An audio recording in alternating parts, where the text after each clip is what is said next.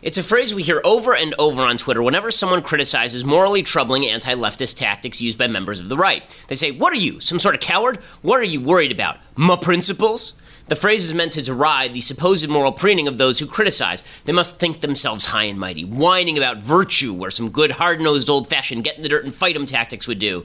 These worries about the right and wrong just hamstring the right. My principles are a liability. Why can't those weaklings just get over their supposed moral purity and fight in the trenches? Now, I am no fan of political cowardice. I wrote an entire book called Bullies, in which I blasted the left's character assassination techniques. I routinely speak on college campuses in conditions that are less than physically secure. I am more than happy to tell people things they don't want to hear in political debate, and I've been threatened more than once on national television, by the way, for my trouble. But I am also a fan of principles. I'm a fan of principles because without them, politics becomes meaningless. Even those who criticize my principles have their own principles. The my principles crowd's highest principle is supposedly defeating the left. That's the entire argument. If you stick with your wishy-washy principles about civility, you'll lose. And if you lose, my principles will be destroyed. But as it turns out, many of the people who mock my principles have no actual principles other than empty tribal victory. Never was that clearer than this week when several members of the self-appointed Trump Ardent Defense Squad went full social justice warrior, invading a Shakespeare in the Park performance of Julius Caesar that depicts President Trump as Caesar. Screaming liberal hate kills, they stormed the stage, called the audience member Joseph Goebbels, and held up the production. Those who objected to this obtuse behavior were simply being hamstrung by my principles, they then proclaimed. Except that there were no principles at stake here. What was the supposed principle? Perhaps the principle was that artists shouldn't make art that invokes images of violence inflicted on a president. Then why weren't they upset about a rodeo clown dressed up as President Obama in 2013? Maybe the principle was that radical rhetoric leads to violence. Then why weren't they upset when candidate Trump urged his followers to clock protesters? Maybe the principle was that shutting down others' free speech is bad, a sort of ironic lesson for the left. Then why didn't they say so, rather than claiming that the content of the play justified their shutdown? And why would this be a good strategy, given that the self-immolating hard left's free speech shutdowns have backfired so dramatically that even Obama and Elizabeth Warren and Bernie Sanders have been forced to condemn them? No, there were no principles here other than tribalistic anti-left foolishness. Unfortunately, that seems to be the order of the day for a few select on the right. I'm old enough to remember when the pro-Trump right justified Trump's behavior on the grounds that he had to build a wall and rescind Obama's executive amnesty. Now, only Ann Coulter has the guts to point out that Trump hasn't done either of those things and that he just enshrined for all time Obama's executive amnesty.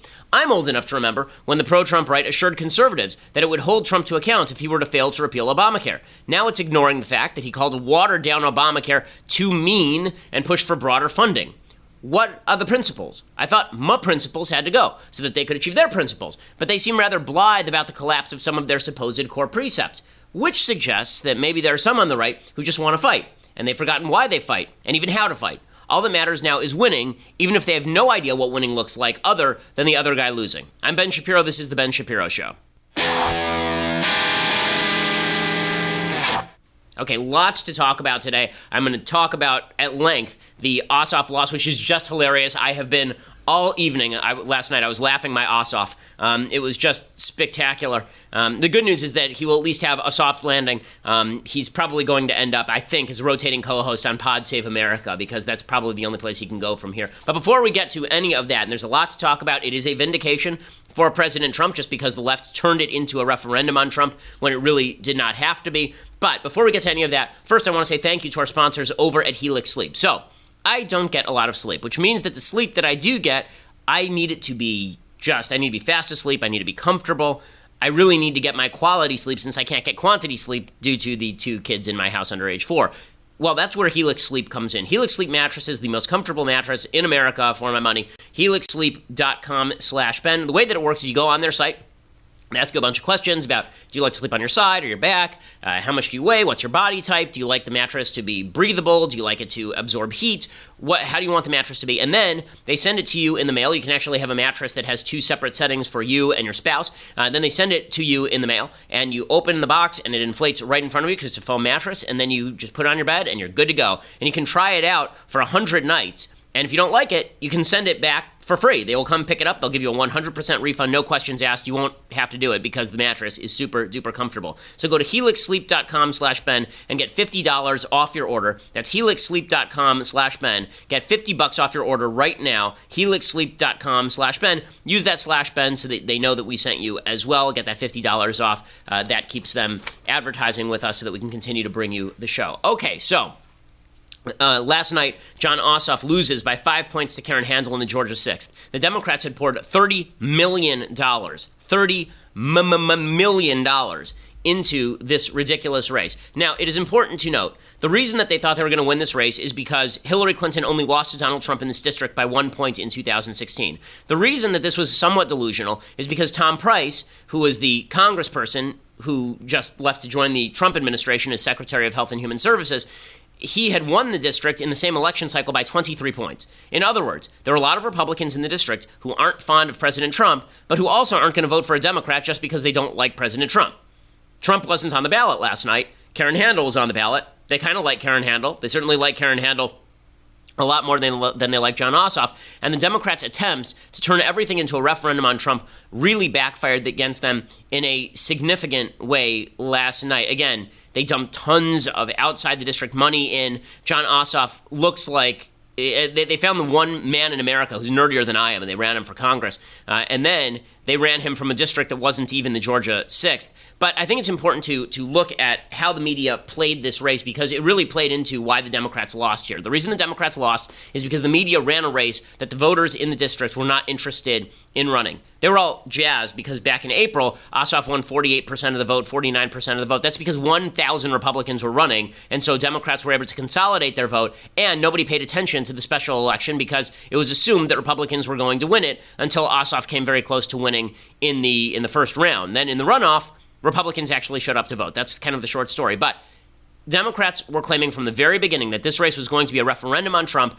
Is Trump doing a good job or a bad job? He's doing a crappy job. He's a Russian spy, et cetera, et cetera. And therefore, John Ossoff is definitely going to win some random district in the middle of suburban Georgia. So here is CNN covering the race. This is right after the original round in which Ossoff missed winning 50%. Ossoff will face off against Republican Karen Handel in June for the seat formerly held by Trump's health secretary, Tom Price, in a contest seen as a referendum on Trump's presidency and a preview of next year's midterm elections. President Trump taking credit for the results, hailing the runoff as a win despite Ossoff's strong showing, tweeting, "Despite major outside money, fake media support, and 11 Republican candidates, big R win with runoff in Georgia. Glad to be of help." The president was personally invested in the election, bashing the Democratic contender in a barrage of tweets and even recording a robocall to urge Republicans to get out and vote. Ossoff will raise your taxes, destroy your health care, and flood our country with illegal immigrants.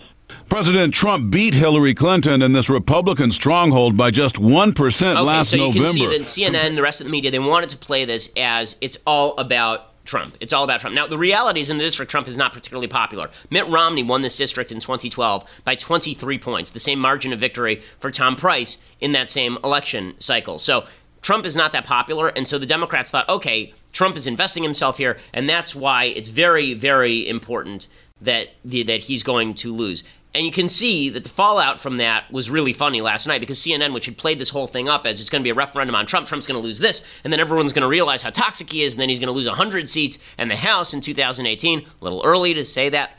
You know, last night on CNN, this is going around because it's very, very funny. You can see the media reactions on CNN. This is the actual footage last night on CNN. All the Democrats looking like they want to die. This is the second funniest thing I've seen in the last year. The first funniest thing, of course, was election night when it looked like the entire Democratic Party was going to reenact the last scene from Reservoir Dogs. Anyway, here it was on CNN last night. To David's point earlier about Democrats and Gloria about looking inward and trying to figure out how to run in the Trump era, this was supposed to be the district that they could have done that because it is wealthy, it is educated, and the kind of voters who are in this district was supposed to be the kind that Democrats could pick off from the Republican. If the Republican ends up winning, it throws the whole Democratic strategy into kind of up in the air, and they kind of have to figure it out all over again. All right, we got to take a quick break. We'll have more with all. And this picture was the one that was making the rounds last night, because you can see all of the Democrats on set looking like they're just contemplating life's meaninglessness, that life doesn't mean anything, and then you die and spend all eternity just moldering in the ground, not a thought in your head because you're dead. It's like they just realized about nihilism. And so it's just, I love this shot so it is pretty spectacular stuff. I love it. I love it.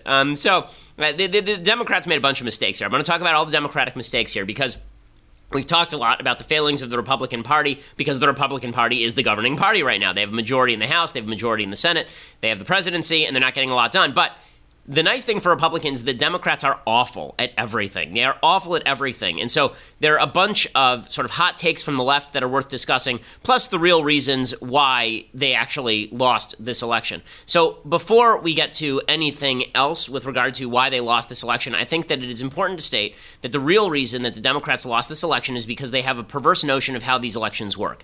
They do not work because they're going to somehow convince Trump-unfriendly Republicans to flip and vote Democrat. That's not even what happened in 2016. It wasn't a bunch of Democrats who were unhappy with Barack Obama who flipped to Trump so much as it was a turnout game. The fact is the entire margin of victory in a lot of the swing states was lower turnout by Democrats in those swing states by percentages, particularly in the black community. And what happened in Georgia 6th is Democrats really needed high Democratic turnout and low Republican turnout by nationalizing the race, by giving it tons of publicity. Instead, what they ended up doing was driving Republican turnout up. They elevated Republican turnout. And by elevating Republican turnout, they ended up losing. Because here's the reality, folks. A bunch of people who reluctantly voted for Trump, which he won the district by one, a bunch of people who reluctantly voted for Trump are not going to start voting for people who back Nancy Pelosi. Just because you went in and you voted for Tom Price but not Trump does not mean now you're going to flip and vote for John Ossoff. That's idiocy. And for Democrats to think that is really stupid. This is why to make the whole thing about Trump is really, really dumb. For a marginal vote, maybe that matters, but what this is really about is motivating your base. The Democrats made the mistake of using Trump to motivate their base, but at the same time, they castigated Republican voters who voted for Trump by talking about Trump Russia and Trump's corrupt and Trump's evil. Well, let's say that you're a voter in Georgia 6th, or in Ohio, or Pennsylvania, or Wisconsin, or Michigan, and let's say that you voted for Trump. You held your nose, right? You weren't in love with Trump. You're like a lot of voters in GA6. You didn't love Trump. You thought he's better than Hillary, but, I'm really uncomfortable with this. And you pulled the lever for him. And now the Democrats spend the next 8 months saying that Donald Trump is the most evil person in the world. Give power to Nancy Pelosi. How many of those people do you think are going to flip? The answer, of course, is zero. None of those people are going to flip. And in fact, it's going to drive you to the polls because you hate Nancy Pelosi is actually less popular than Donald Trump. Her current approval rating is 29% nationally. Okay, she's 10 points below Trump. And Trump's in bad shape. So, again, the Democrats made a very large boo-boo when they started targeting these, what they called Republican swing voters, instead of trying to drive out their own base. It's exactly the same mistake, actually, that they made in 2016 when they started targeting Republican swing voters in Michigan, as opposed to trying to drive out their own base. So, a couple of things. Number one, Ossoff's chances in this district were inflated from the outset. This was a congressional race, not a race about Trump. Not a race about Trump. The same year that Trump won by 1, Tom Price won by 23 points. Second, Democrats nationalized this race with outside money. So by pouring money in from California, Ossoff received more money from California than from Georgia in this race. He spent $30 million, and now he's complaining about money in politics, which is just hysterically funny. By doing that, they ended up destroying their own the credibility of their own candidate. What they really needed to do was keep this race under the radar. That's actually what happened in the South Carolina district. There's another special election that happened yesterday. Mick Mulvaney, who is now the director of the Office of Management and Budget, Mick Mulvaney's old district, there was an election yesterday, the South Carolina 5th District, and the Republican only ends up winning by 3. Mick Mulvaney won by 21, and Trump won by 18 in that district. So the idea that was a really close race should scare Republicans. South Carolina 5 should scare Republicans. What Republicans should hope is that Democrats continue to nationalize every race, continue to elevate every race, because that is polarizing to Republicans, and Republicans will then turn out. In South Carolina 5, nobody even knew it was happening, and Democrats almost were able to sneak in and steal a victory in South Carolina 5, a district where Trump was, again, won by an enormous margin. So if Democrats hadn't nationalized this race with outside money and made it look like Ossoff was basically a carpetbagger coming in with California values, they would have done a lot better here. The third thing that Democrats did wrong is they got Hollywood involved. So Hollywood was deeply involved in this race. It was ridiculous. You had Alyssa Milano tweeting out last night that she needed a hug, to which every male in America said, sure, happy to provide it. And Hollywood got involved by robocalling and sending money and making a big deal out of this race. This is exactly the same mistake, again, that Hillary Clinton made by turning the DNC into a rerun of the Emmys. When you go to Georgia, do you really think a lot of voters in Georgia are deeply concerned about Lena Dunham's take on the Georgia 6th? Do you really think that? Karen Handel slammed Jon Ossoff on this during their debate, and it was telling. It made a difference. That's why so many of your contributions have come from liberals of California, New York, and Massachusetts. It's why you're supported by Nancy Pelosi. And folks, it matters. It's no wonder that my opponent didn't want to do the Atlanta Press Club debate. It was going to be aired on CNN, where all folks from around the country, all of his liberal supporters were going to see it, and the fake Jon Ossoff was going to collide with the real Jon Ossoff, who is a Nancy Pelosi-backed liberal. Okay, and that was the entire point. That is why Jon Ossoff lost. Karen Handel, very solid Republican, wins the seat pretty easily. Fourth thing is that, again, Democrats made Trump the focus. And by making Trump the focus, they didn't just go after his policies. If they'd said, listen, Trump's policies are not great, and Trump is kind of scuzzy. Instead of doing that, they did what they've been doing all along. Apocalyptic rhetoric. Trump is the worst person ever. If you voted for Trump, and someone tells you that Trump is the worst person ever, you tend to buck against that. You do. Okay, this is like telling somebody that their girlfriend is kind of a jerk. You tell someone their girlfriend is kind of a jerk, even if they know deep down their girlfriend is kind of a jerk, they're not going to respond well to that. The same thing holds true here. Even people in Georgia 6 who didn't like Trump still like Trump better than Pelosi. And that's the fifth point. Democrats still have that albatross of Nancy Pelosi hanging around their neck. And finally, Ossoff didn't live in the district, and this made a difference. When you combine the fact he was getting all sorts of California money, when you combine that with the Hollywood support, when you combine that with the nationalization of the race and making it about Trump, what you end up with is this image of a guy who's carpetbagging it in from another district. He's a documentary filmmaker with California support, and here he is trying to steal a district in good old Georgia. Again, Karen Handel hammered Ossoff on this during the debate, and it really hurt him. So, John, I guess what I would like to know is exactly who are you going to vote for in this election? Is that the question? Okay. Well, I think Secretary Handel is referring to my residence, which is a matter that I've addressed transparently throughout this campaign. I grew up in the 6th Congressional District. I was born and raised in Georgia, unlike Secretary Handel, who was born and raised in Washington, D.C. Actually, it is of concern to the people of the 6th District that you do not live in our community. And while I was born in Washington, D.C., I didn't get to pick where I was born. But the fact is, I've been in Georgia for almost as long as you've even been alive. You might live just 5 minutes outside of the district, but your values are nearly 3,000 miles away in San Francisco. Again, her hitting him again about the California values, and that was the telling point. Now, what's funny is the Democrat responses to this. And I want to get to the hot takes from Democrats over this whole thing and why exactly it's indicative of why they're going to continue losing if they keep this up. But before we do that, I want to say thank you to our sponsors over at the USCCA. So you wake up at 2 in the morning and somebody's breaking into your house and you have to grab your gun and you have to shoot them. First of all, you don't know, you freeze up because you don't have the training. And then second, even if you do shoot them, you're afraid that the cops are going to come and arrest you because just because you shot someone coming in your house in a state like California doesn't mean that you won't go to jail. That's why you need the USCCA. Not only do they provide training, they also provide you the defense resources you need in case you're in a situation where you do have to shoot someone in self-defense. That's what USCCA is for, to protect you before, during, and after a self-defense incident. Well, right now, when you go to defendmyfamilynow.com, that's defendmyfamilynow.com, you can actually enter for 5 chances to win $1,776 to buy the gun of your dreams and all the ammo you need for an awesome summer at the range and to defend your family.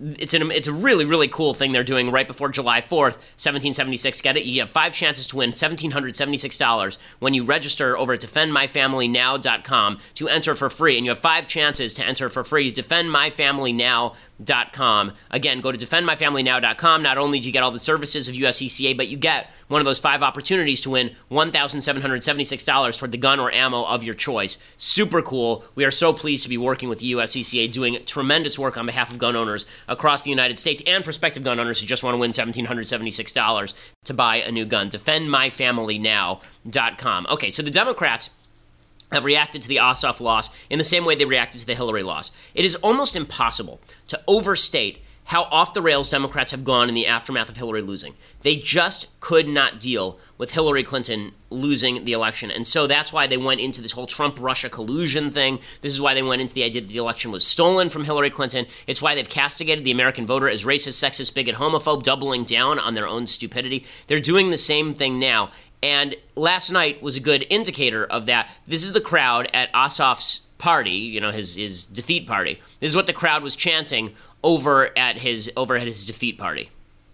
Democracy looks like. Tell me what democracy looks like. This is what democracy looks like. Tell me what democracy looks like. This is what democracy looks like. Okay, so they're chanting, this is what democracy looks like, tell me what democracy looks like, as opposed to Karen Handel's crowd, who apparently are fascists of some sort. And whenever Democrats say this is what democracy looks like, what they really mean is, look at all the funny-looking people around here. Look at how we're all diverse and such. Look at there's so many different colors, and so many different races, and so many different genders, and so many different everything. This is what democracy looks like. The implication, of course, being that people on the other side are homogenous white people, straight white males who hate America and hate people of diverse colors and orientations and such. This is such a mistake by Democrats, but this is what they continue to promulgate, because when you lose, you have two choices. You can either determine why you lost and try to fight against that, or you can blame everybody else on Earth. You can blame everyone on the planet except for yourself, and that's what the Democrats have done. They've decided to blame everybody. So here are some of the dumbest Democratic responses to all of this. Number one, in the category of everybody, all the voters are terrible, is Jill Filipovich. She is a feminist writer. She wrote on Twitter, quote, "At what point is this not a failure of Democrats, but toxic, vindictive voters willing to elect hateful bigots?" Okay, I know Karen Handel, actually. I know Karen Handel relatively well, actually. Karen Handel is anything but a bigot. Karen Handel is a charming, genteel woman. She's terrific. I really like Karen Handel personally a lot.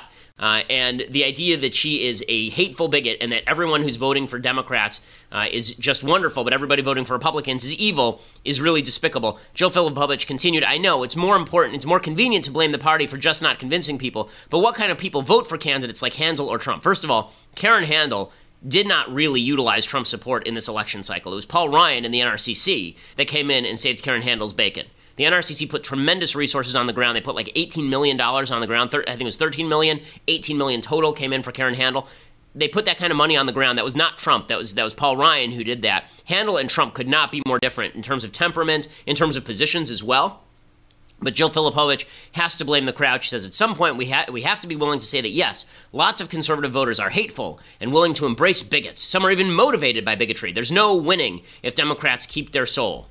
Maybe we should instead try to convince all of the people of color and women to turn out instead of trying to convince hateful white people, etc. This is what Democrats did in 2016. This was a massive lose, and Democrats are going to continue to maintain this. Sally Kohn always can be counted on for a take so hot that it toasts your Pop-Tarts in the morning. Here is Sally Kohn. She tweeted, quote, "Best thing that could come out of the GA6 results is for Democratic Party to finally give up its self-destructive obsession with centrism." Yes, I'm sure that if you had run a Bernie Sanders wild left Nancy Pelosi candidate in Georgia 6, you would have won. Never mind the fact that Karen Handel won because she was able to link John Ossoff with such people. Definitely Democrats, please run to the hard left. The third thing was the We Need a Hug group. This is Alyssa Milano. She said, "Group hug, get in." Okay, weird. I mean, I'm all right. And then finally, over at the Washington Post, there's a reporter named Paul Kane who theorizes that Ossoff lost because he was too genteel. He says, well, if he'd just been more passionate, that would have been better. Ossoff chose the high priest route instead of the fierce warrior. It was civil disobedience rather than civil unrest, and he still lost by an even wider margin than the almost forgotten Parnell. This would be the candidate in the South Carolina 5th. So the idea is we all have to act like Trump now. We have to yell and scream and be brutal and all this, and then we'll win.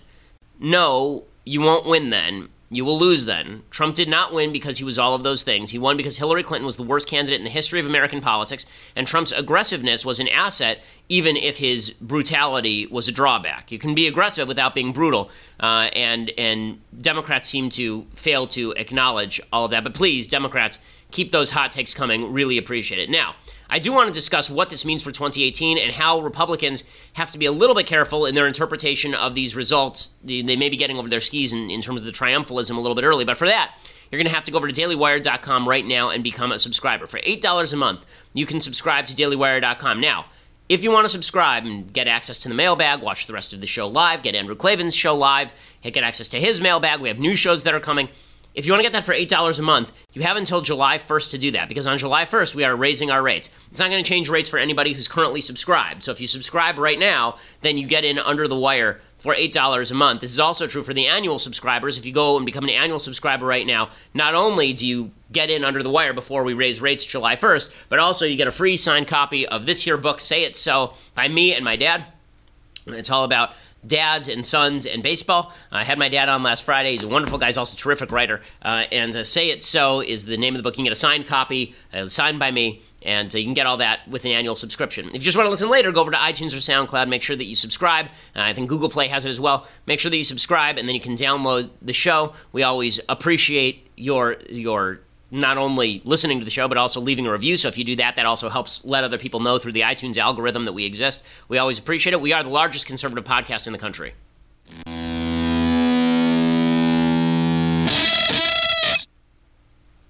Okay, so the Republicans are also a little bit over their skis with regard to the reaction to Karen Handel's win. So I just talked at length about why the Democrats are going to continue to lose if they continue to keep this up. But, as I mentioned, I think that the smart Democrat play here is to continue pounding on Trump, as they have been, to continue to polarize and drive out their base, as they have been, but then in these congressional districts to sort of keep it close to the vest, because they have to, it's a turnout game now, and not a lot of convincible voters in the middle. It's not like there are a bunch of moderates who are waiting to hear from Democrats and waiting to hear from Republicans. In midterm elections particularly, it is a turnout game, which is why the off-party usually wins in these midterm elections. Right now, there are close to 20 seats that exist in Hillary districts that are Republican seats, and so Democrats have a real shot there if they keep their cards close to their chests. There are 75 seats that are up for play, basically, and most of the other seats are safe. There's 75 seats that are up for play. Democrats need to win a third of those, so that's not impossible. Republicans who are attributing all of this to President Trump's glory and wonder are making a mistake, or who are saying that his unpopularity isn't going to matter at all, I think are also making a mistake. It's a little bit easier to have response rates like GA6 when it's a special election the entire nation is focused on, or Montana where the entire nation was focused. But when it's 300 odd districts, when it's 435 districts all across the country that are up for play, and 75 of those are up for play, it's a little bit harder to get people jazzed up in each particular district the way the Republicans did in GA6. And it is important to note that Republican turnout is down by percentage much more than Democratic turnout is down from 2016 by percentage in all of the special elections that have taken place, and that includes the Georgia 6th. So, I think Republicans have to be careful here.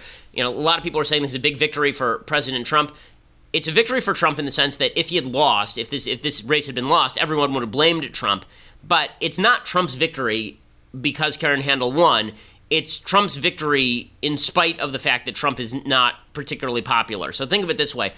Right now, the New York Yankees are on a 6-game losing skid, or a 7-game losing skid. I'm not sure what they did last night. Aaron Judge is one of the best players in the majors right now. Last I checked, he was leading all the Triple Crown categories, batting average, home runs, and ribbies. He's the best player on the New York Yankees and maybe in baseball. There's a pitcher named Paul Tanaka who is a pitcher for the New York Yankees, and he came into the season and he was supposed to be the guy. Right? I'm sorry, Paul. Masahiro Tanaka is the name of the pitcher. He was supposed to be the guy for the New York Yankees, and he has not been very good. So think of it this way: if Masahiro Tanaka pitched and gave up 3 earned runs instead of 7 earned runs, and Aaron Judge hit 2 home runs, is it Tanaka who won the game, or is it Judge who won the game? And the answer is a little bit of both, but mostly Judge. Right? Or let's make it even worse. Let's say Masahiro Tanaka gave up 7 runs, but Judge hit 3 home runs and had 8 ribbies. Who won the game? Was it Judge or was it Tanaka? Well, Tanaka would have been on the hook if he lost, right? If he lost, then it would have been all Tanaka's fault. But if he won, then it's really Judge's play. And that's what happened here, okay? This wasn't Trump's play. It's not that Trump did something so brilliant in GA6. It doesn't mean that Trump is going to be overweeningly popular. It doesn't mean that Trump is the factor causing the vote to get out. It doesn't mean any of those things. It means the NRCC did a good job on the ground, that Trump is still a continuing drag on some of these Republicans, but not enough of a drag to matter because, again, Republicans are not going to vote for Nancy Pelosi Democrats just because they're not in love with everything that Trump is doing. They still like Trump better than they like Nancy Pelosi, and they certainly like their local congressional candidate better than they like Nancy Pelosi. That said, Trump does need to do better if he wants to make Republicans more competitive across the country in 2018. I think that the Democrat despair is a little bit premature. I think the Republican triumphalism is a little bit mature. Leading up to 2010, there were a bunch of special elections also, and Democrats won virtually all of them, and then they got swamped in 2010. So this is a little bit much. Trump tweeted out that it was a victory for him. This is, of course, his first reaction because he's Donald Trump. Here's what he said. He said, "Thank you, Fox News. Huge win for President Trump and GOP in Georgia congressional special election." It took him another 2 tweets to get to Karen Handel, but he's right. Listen, I mean, Trump does not take the L here, but to attribute the W to him, I think, is a little bit much. People are pointing to Karen Handel thanking Trump last night as evidence that it was really Trump's impact in this district that mattered. Here was the tape from Karen Handel thanking Trump last night. And a special thanks to the President of the United States of America.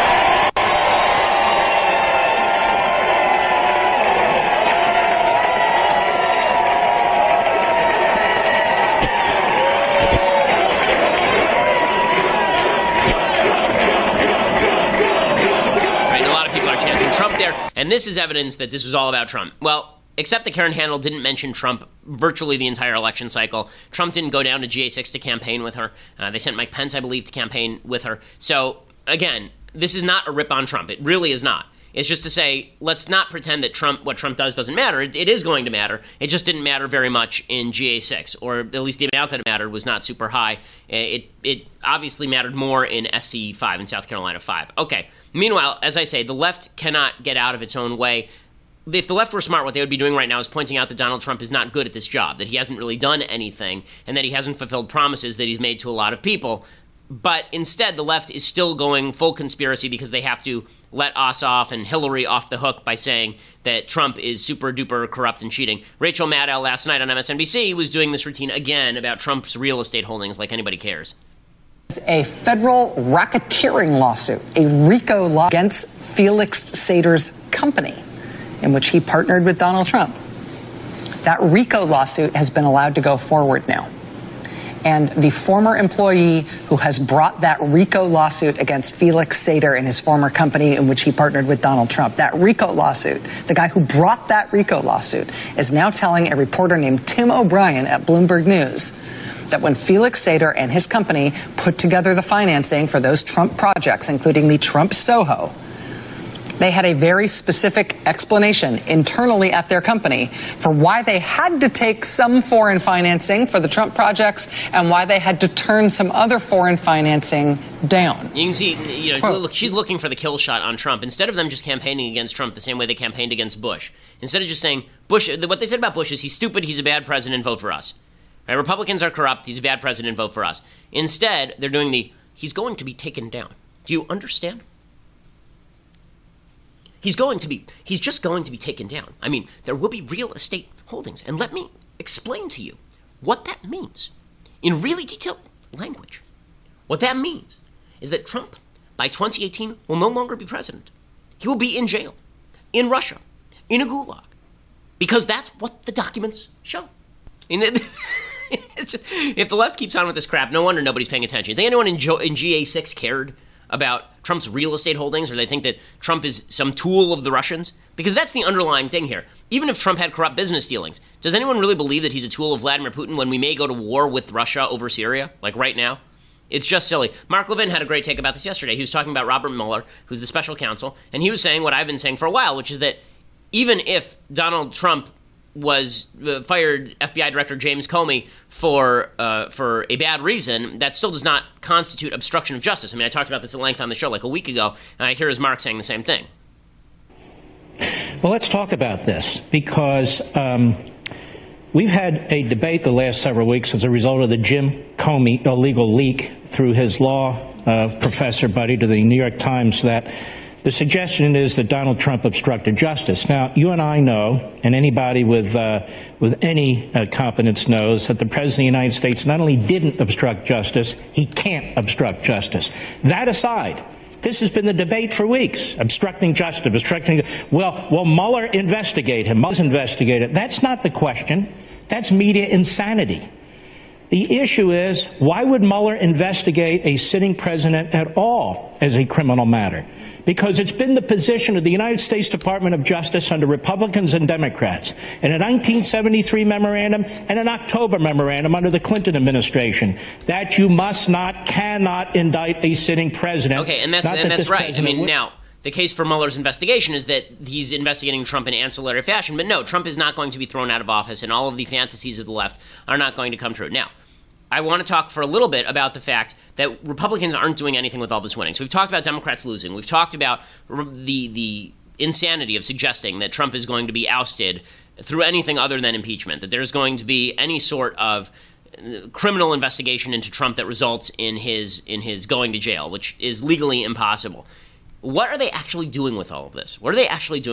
So they're supposed to propose Trump Care by the end of the week. We're supposed to finally see the text of Trump Care. Then they're supposed to get a CBO score on Monday and vote on it by Wednesday. This is the plan, to rush this thing through. Mike Lee, as I've said, maybe the last honest senator in America. There are three guys in the Senate who I actually like: Mike Lee, Ben Sasse, Ted Cruz. And Lee is super duper honest. But here is Mike Lee talking yesterday about the negotiations on health care. And he says, listen, conservatives have basically been shut out of this process because Mitch McConnell just wants to ram something through. This is not good stuff. As I said yesterday, if somebody is surprising you, if they're keeping something secret from you, and it's not Valentine's Day coming up, then it's going to be bad. Here's what Senator Lee had to say. I've had a lot of people ask me specifically when the health care bill is going to be released to the public, why it isn't public. The short answer to the question is I haven't seen it yet either.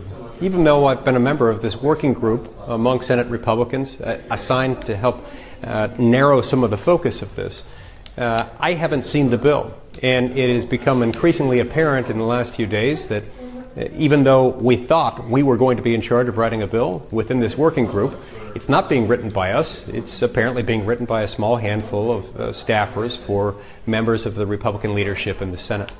So if you're frustrated by the lack of transparency in this process, I share your frustration. I share it wholeheartedly. The American people need and deserve to be able to see legislation as it moves through the Senate.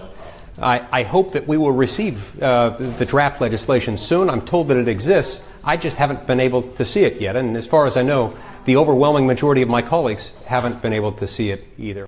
Okay, again, just ridiculous. Okay, just ridiculous that Mike Lee, who is one of the thought leaders for the conservative movement, isn't allowed to even see the bill. Who's negotiating this? I mean, Ted Cruz yesterday said that he hadn't seen the bill. Ted Cruz was supposed to be one of the lead conservative negotiators on this bill. What's going to come out is going to be a monstrosity. It's going to be crappy. I'm just predicting it right now. The House bill was bad enough. It is marginally better than Obamacare, but in many ways it is not. Even in some ways, it's actually worse than Obamacare. It's a garbage bill, and it's garbage in, worse garbage out. That seems to be how Congress operates. Again, what you do with the congressional majority matters more than just gaining the congressional majority. You actually have to do something with it. At this point, Daniel Horowitz over at Conservative Review made. He said, listen, I'm happy that Ossoff lost. So am I. I'm happy that someone good like Karen Handel is in. That's great. Now what are you going to do with it? Meanwhile, in other news that is being ignored because it's more important, this is what I don't like about what's happening on the right, is we're so interested in, yes, we defeated Ossoff. Yay! Okay, great. Okay, now, what you going to do with it? The Syrian civil war is heating up, and we don't have a plan there. We just don't. Now, I'm not saying there is a perfect plan. I don't know that there's a great solution in the Syrian civil war, but at least we have to have some goals. And I haven't heard what the goals are. Are the goals to oust Assad? I don't know. Is the goal to defeat ISIS and then occupy the area, or to use the Kurds to occupy the area, or to create an independent Kurdistan? Like, what exactly are our goals there? And why is it that Congress hasn't voted on it? I mean, Obama got into an illegal war in Syria. There was no congressional approval.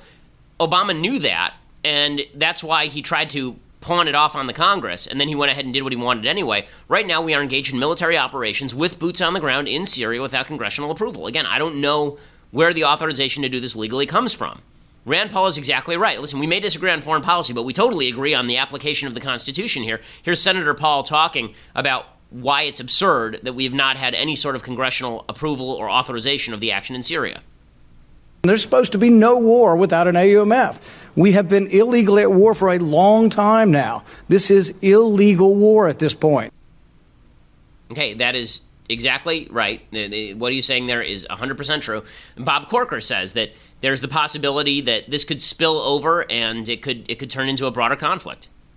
We actually have a brewing conflict that could spill over.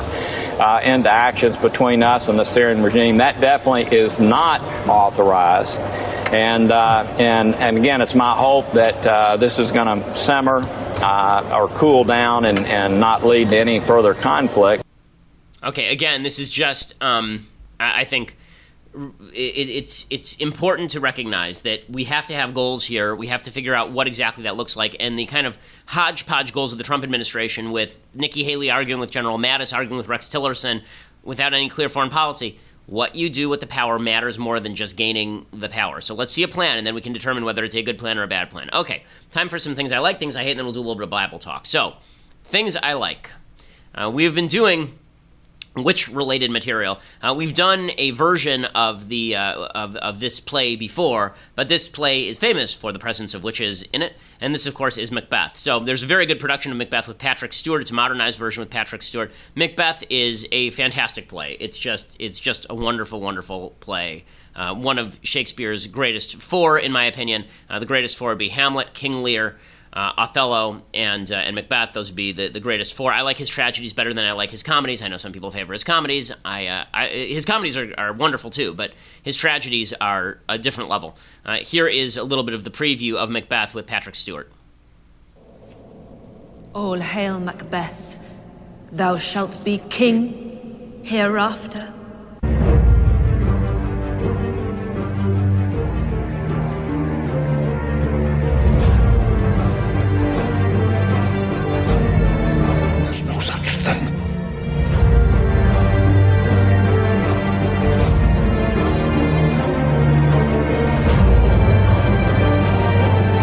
Hours dreadful and things strange, but this sore night, a trifle former known.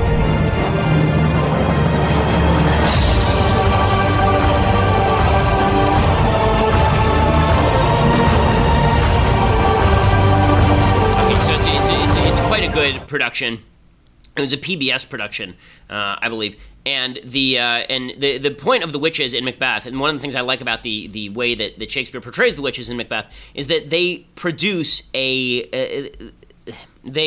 produce a prediction of what's going to happen with Macbeth without giving him the full story. But it's really up to Macbeth to fulfill that, right? It's up to him to take up the gauntlet and go forward with their predictions. Usually, witches in plays and novels are controlling events; they're like the fates, but what's interesting about Macbeth is that it really isn't about Macbeth falling prey to his own fate as much as it is about Macbeth falling prey to his own character, and that's a choice. Witches exist in modern form, predicting things that are bad happening to people, but they are not the ones in control. You are in control, and that's what I like about the portrayal of the witches in Macbeth. They're not actually compelling Macbeth to do anything. They're just telling him, here's what's going to happen. And then Macbeth actually he has a whole conversation with Macduff at the very beginning, all about whether he is going to do all of these things. And then, of course, he goes and does all of them. Okay, time for a thing that I hate.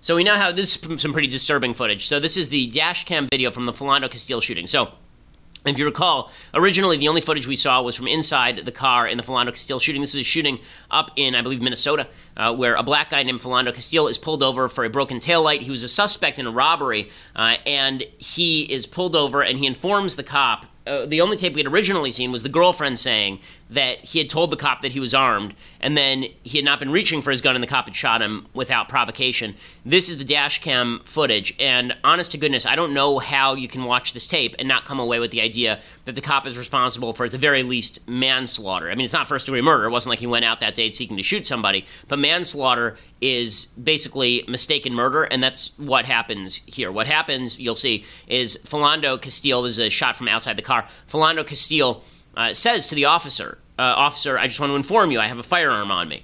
But the officers will say to him, you'll hear the officer say, can you give me your license and registration, please? And as Castile is reaching for his license and registration, he says, I just want to inform you, officer, that I have a weapon in the car. And the officer says, don't reach for it. He says, I'm not reaching for it. And then the officer shoots him.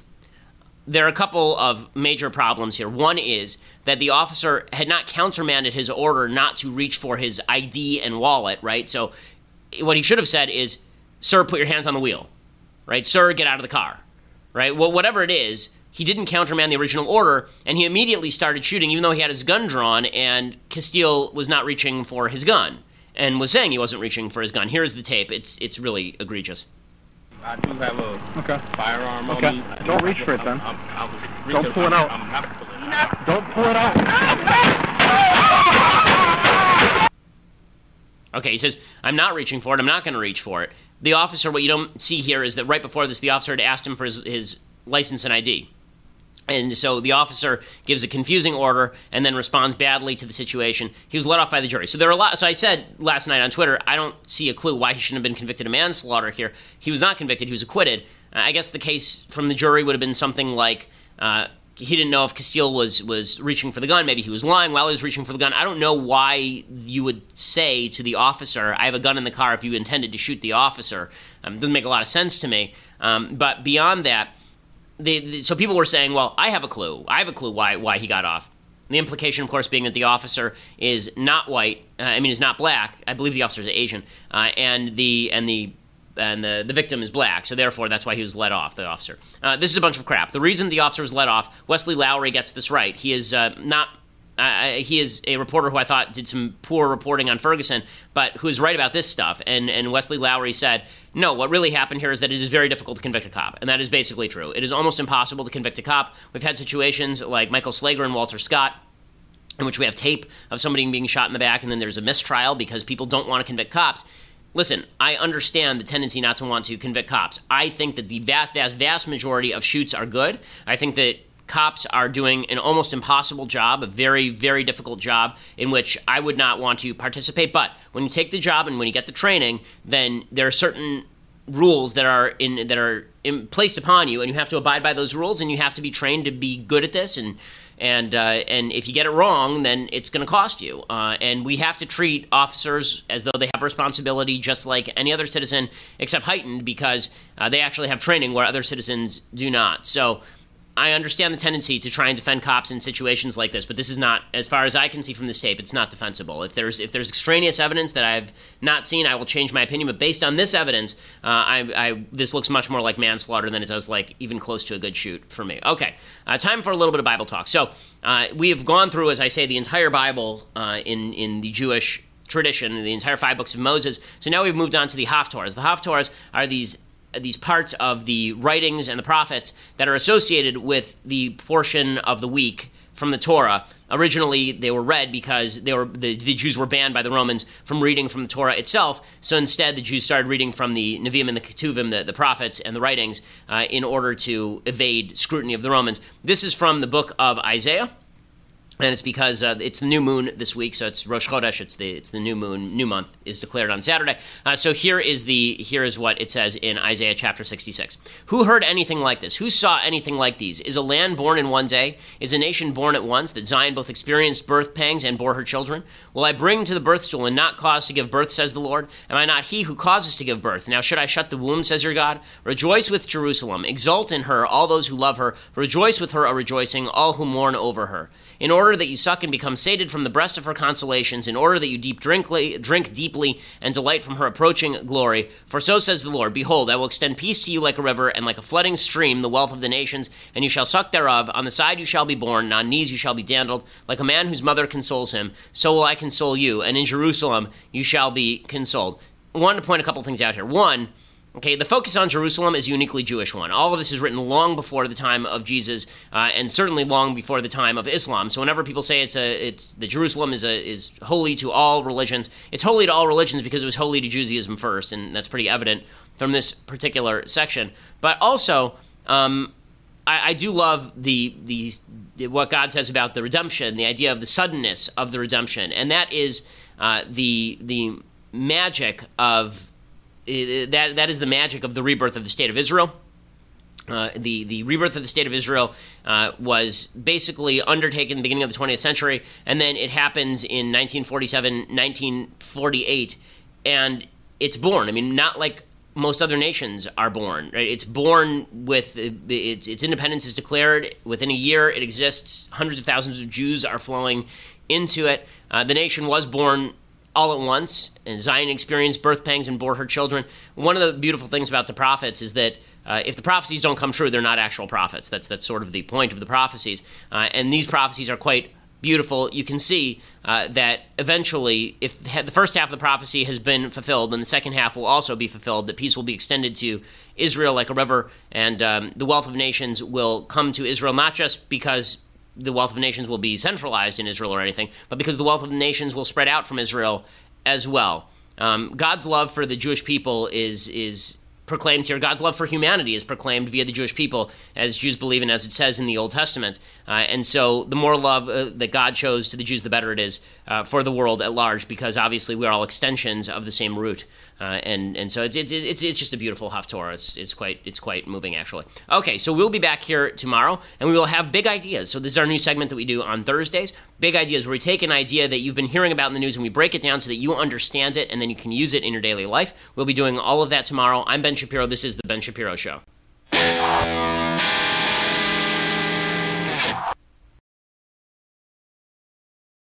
We'll get to more on this in just 1 second. First, let's say you were a stormtrooper and you were enjoying a nice meal of roasted Ewok in the Death Star mess hall. Well, all of a sudden you hear the voice of Alec Guinness saying, "Use the Force, Luke." The next thing you know, the entire place is going up in flames around you. And it's at this moment you really wished you had life insurance. Make life insurance part of your financial planning this year. Start shopping right now with Policy Genius. Find the right policy and protect your family. Policy Genius makes it easy to compare life insurance quotes from top companies and find your lowest price.